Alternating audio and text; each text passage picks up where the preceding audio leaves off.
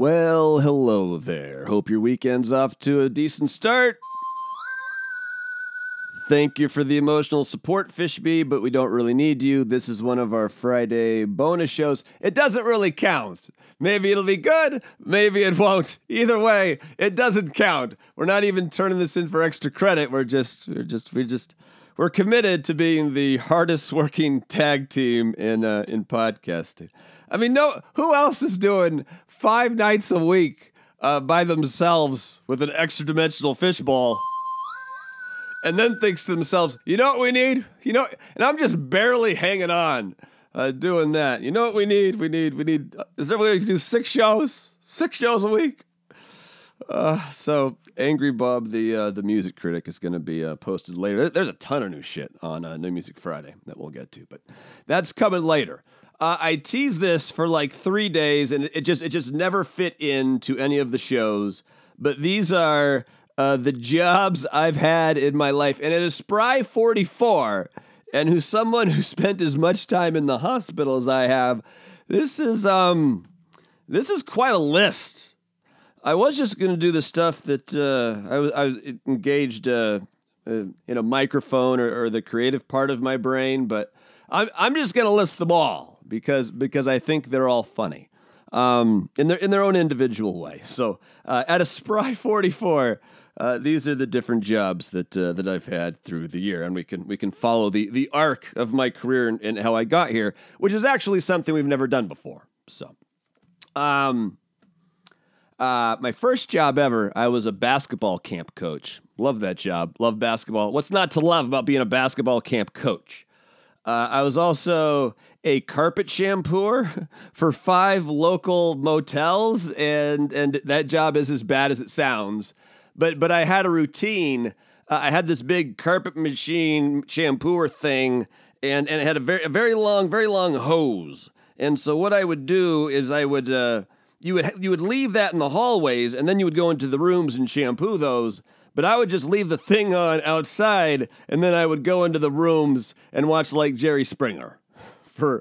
No one ever noticed. So that job sucked, but at least I got to watch Jerry Springer and be exposed to lots of chemicals, which I sure will serve my health later in life.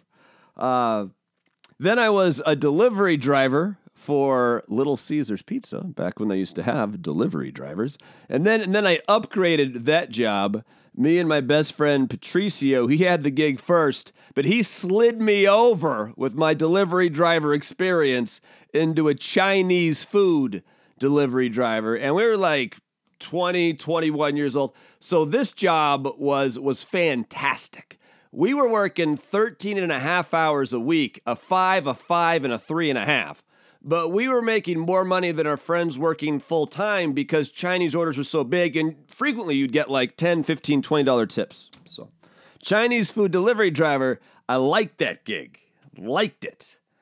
And then I moved over and started my esteemed college radio career at Green River Community College, the only community college named after a river synonymous with a serial killer. I believe the station there is actually so good, like it's won national awards. It's such a good college radio station.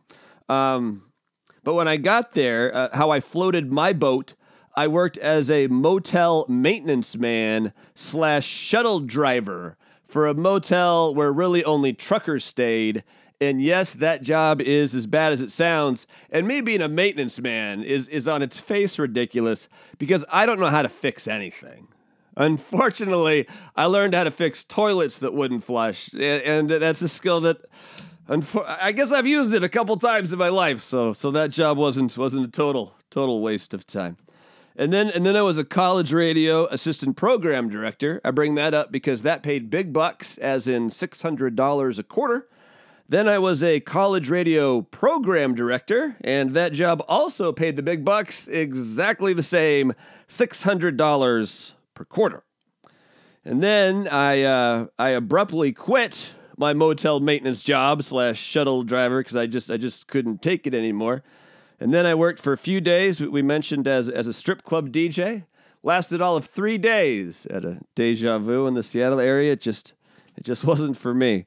And then you'd think I would love it. You would think I would be in heaven, but I wasn't. It was just too fucking weird. And then I ended up working for like this mobile DJ company, and I was doing like high school dances. And that job is absolutely 100% as bad as it sounds. I would rather shampoo carpets than DJ a high school dance. Then I got a job at right about here is where I made my first baby. Where I made my first baby at 22, going on 23 years old.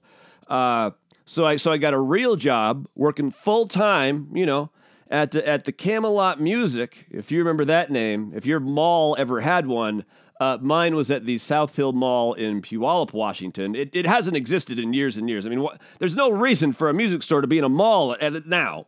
But this is pre Y2K, and so I actually liked that job. I actually thought it was fun. So, and I obviously, with my natural leadership capabilities, rose to the rank of third key. So, for those of you that have worked in retail, you know I was just killing it at Camelot to rise to the rank of third key. And then my unique job there was I would be on the registers because they like me having me up there because I would give the customers, that old Bob Van Dyne charm, right? And then I also, whenever someone came in and had heard a song on the radio and didn't remember any of the words but could just kind of hum it, or maybe couldn't hum it but remembered one phrase from the song, I was that person in the store. I was the trivia dude. So that was fun. And then things start to get interesting. Then I get a job as a promotion street teamer at a radio station in Seattle that still exists. Dare I say, one of the premier alt stations in the country, 107.7 The End. A lot of history behind it. A lot of great people work there before I got there to really make it an incredible place. But started as a promotion street teamer at 107.7 The End, and eventually worked my way down the hall to where they make the radio magic, right? And then I was a part-time radio DJ and did that for like a year and a half. And then our night guy left. I filled in for months, and then they eventually gave that job to me. I don't know if I earned it or they just couldn't find anyone willing to work as cheaply as I would.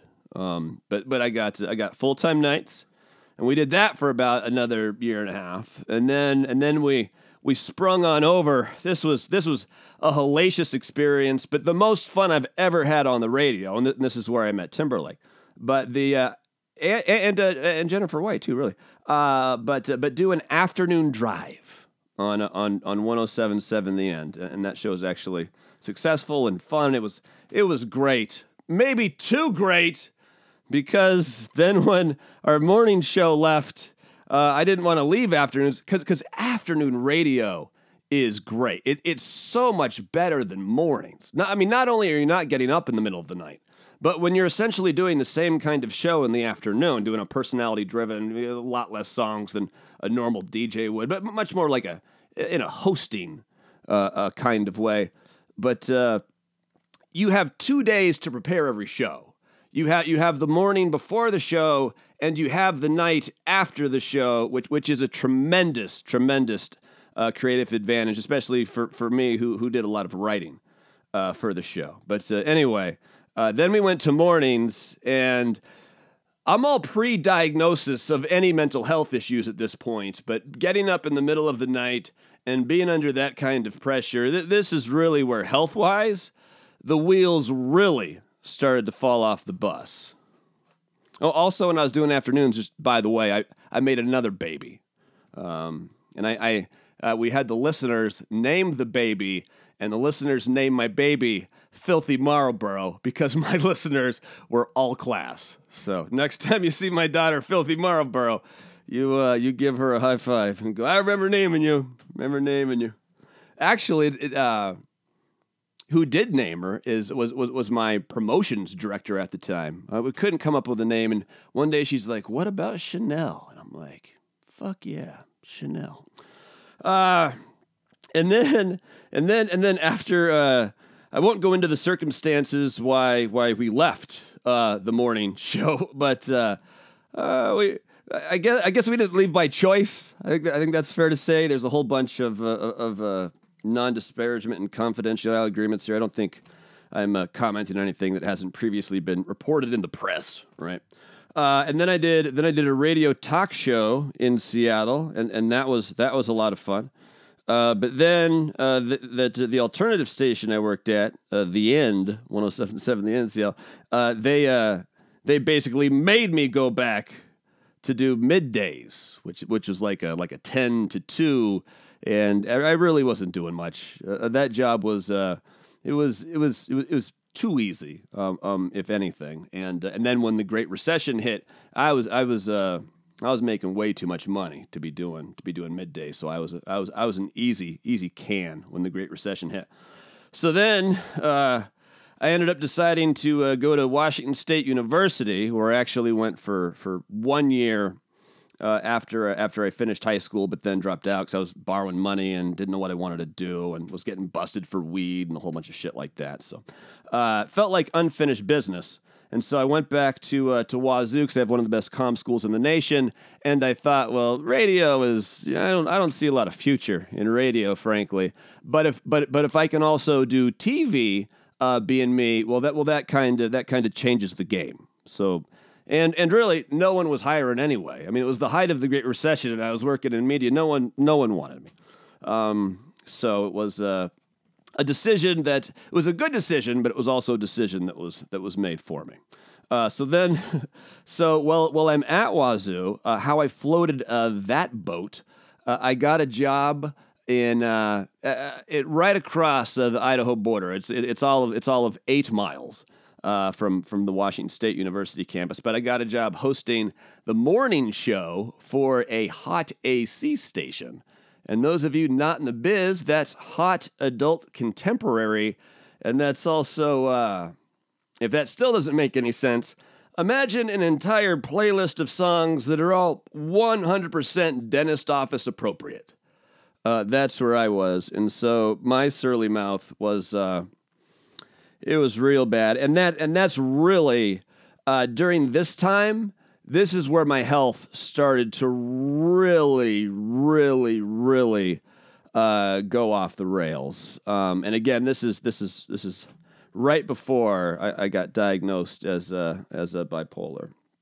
So I had done all this other shit with no medication at all, but my life was really a roller coaster. But when I was trying to do a good job having a full-time job, doing mornings full-time, in addition to being a full-time student, in addition to trying to be super dad and super husband at the same time, I basically failed at all those things. Like I just wasn't good at any of those things. But it was too much. It was too much for me. And I ended up getting so sick and spent so much time in the hospital. At first, they just kept giving me all these different antidepressants, and they made me so sick I couldn't get out of bed. I had a tough time getting to the morning show on time, and that job ended for that reason. And then finally, I saw a good doctor, and they figured out, well, holy shit! I mean, you're bipolar, and that's the reason the antidepressants are making you sick, and that's often what clues doctors in to the fact that you're bipolar. It's some weird thing. I can't explain it. I don't know the science behind it. I don't even know if doctors can, but I know that's like why there's a warning on Chantix, like the anti-smoking stuff, which is essentially Wellbutrin. It's an antidepressant that they by dumb luck, people on this Wellbutrin stop smoking. But yeah, antidepressants for some people that are bipolar will make you very, very, very sick. And I could not get out of bed. Also at Washington State University, one of my favorite jobs ever. This was so much fun. But every Sunday night, at this legendary bar in Pullman. It's on campus. It's been there since the 1920s, I believe, which means Edward R. Murrow was probably there. But it's called the Coug, And every Sunday night they pack this place out for trivia, and I hosted trivia there for over a year, and I loved it. I absolutely loved it. It was 8 rounds, and we had a lot of fun. I really, really enjoyed that. And then I graduate from college miraculously, although I did even have to take a semester off of school, something that they called like not medical leave, but I don't know what the fuck it was, but something. I got my money back for that semester. And then I instantly, I moved to New England, and I got a job doing a morning show for a station in Boston, and this was actually a great job, but I didn't last there very long because I had being just diagnosed with the bipolar within the last year. I get to New England, and I have to find a new doctor, and this doctor didn't like the mood stabilizer I was on and insisted that I switch over to lithium. And lithium, and according to this doctor, is the gold standard of bipolar medication. You've got to be on lithium.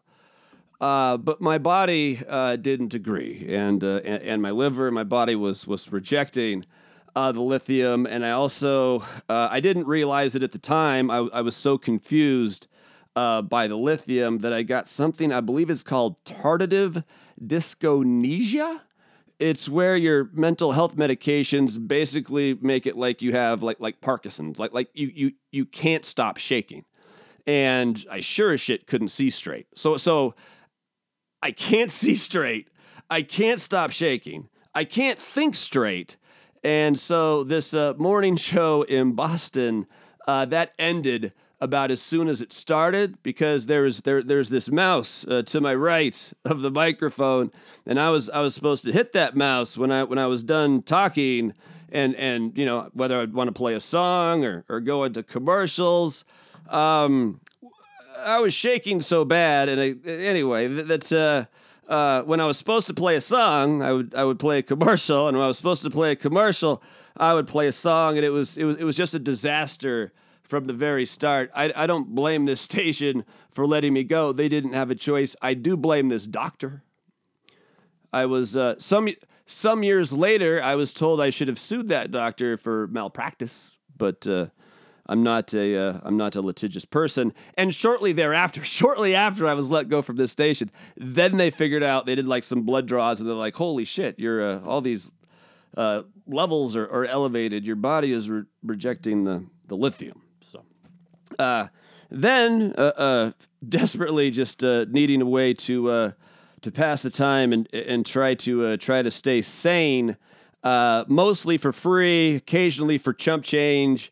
Probably did it quite a few, 300 times maybe, but biggest crowd probably 300. But I did my share of stand-up comedy, and have a ton of respect for stand-up comics. That's a real art form there.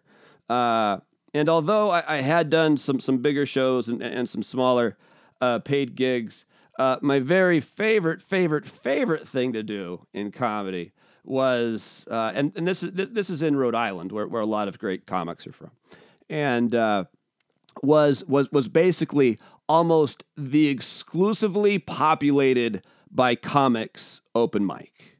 Like you're in some place that shouldn't have comedy. You're in their lounge. It's 16 comics that are gonna get up and do 10 minutes, and then it's like 2 old ladies playing video poker in the corner. They just don't understand what's going on. But that was my favorite crowd, not only because it's smaller and you kind of know the people, but every one of those comics are so jaded that if you can make that room laugh, if you can turn that room out, you're onto something. So and I enjoyed the camaraderie and met a lot of super just wonderful people doing that. Then life took me to Florida. Lived in Naples, which is a nice place if you like golf and old Republicans and very fancy fucking cars, but it's got 10 miles of continuous beach. The biggest metro around there is Fort Myers, would be where the TV stations and radio stations are based out of Southwest Florida there. Got a job there, just doing weekends, and then life threw me a bunch of curveballs. Ended up in Spokangelis, where I've done a little bit more stand-up. I've done some freelance writing, but mostly what we're hanging our hat on is podcast host. Yes, that's right, podcast host. So since January of 2018. So we're not counting the chickens before the chickens get to Popeyes, but there's a chance we'll have 2 years in January if we're lucky. So and that's it, I think, right? Just a couple jobs, just a couple things. And I think we could all agree there's nothing worse than your first day of work. And I've had a bunch of those, that's for sure. So, what do you think, Fishbee? Okay, all right. So be it. Thanks, party people. Again, this is a bonus show. This doesn't count. And when we do the New Music Friday playlist that'll be posted in a couple hours, that true is really more of an experiment. So that also should not be. You're welcome to and enjoy it. You're not welcome to grade it, though. Angry Bob the Music Critic is in charge of the criticism. You're in charge of the leisure portion of that part. You can, if you got to clean the house, you got to do some laundry, wondering what's out this week. Angry Bob the Music Critic, that's me referring to myself in the third person because, that's my PKA for that thing, my professionally known as. Oh, by the way, don't bother Googling me and any of these jobs because I think every single one of them, I had a different PKA, a different professionally known as, which is a terrible idea. If you're beginning a career, I've learned, because then things don't add up on the internet for you. In fact, if you're just getting started in your media career, I want you to choose your PKA carefully because it needs to stick. You need to pick one and only one if you plan on having any kind of success. That's my advice. That's what I've learned through all these ridiculous jobs. So anyway, I love you. That's your bonus show for the week. New Music Friday with Angry Bob, the Music Critic, shortly, and regular Bob's Fishbowl, of course, back on Monday, posted by 10 p.m. Pacific, but probably before that. You can find me on social media, and, I'm around. You can probably even call someone you know and get my phone number. Almost gave it out loud, but that would be dumb. Anyway, adios, amigo. Love you.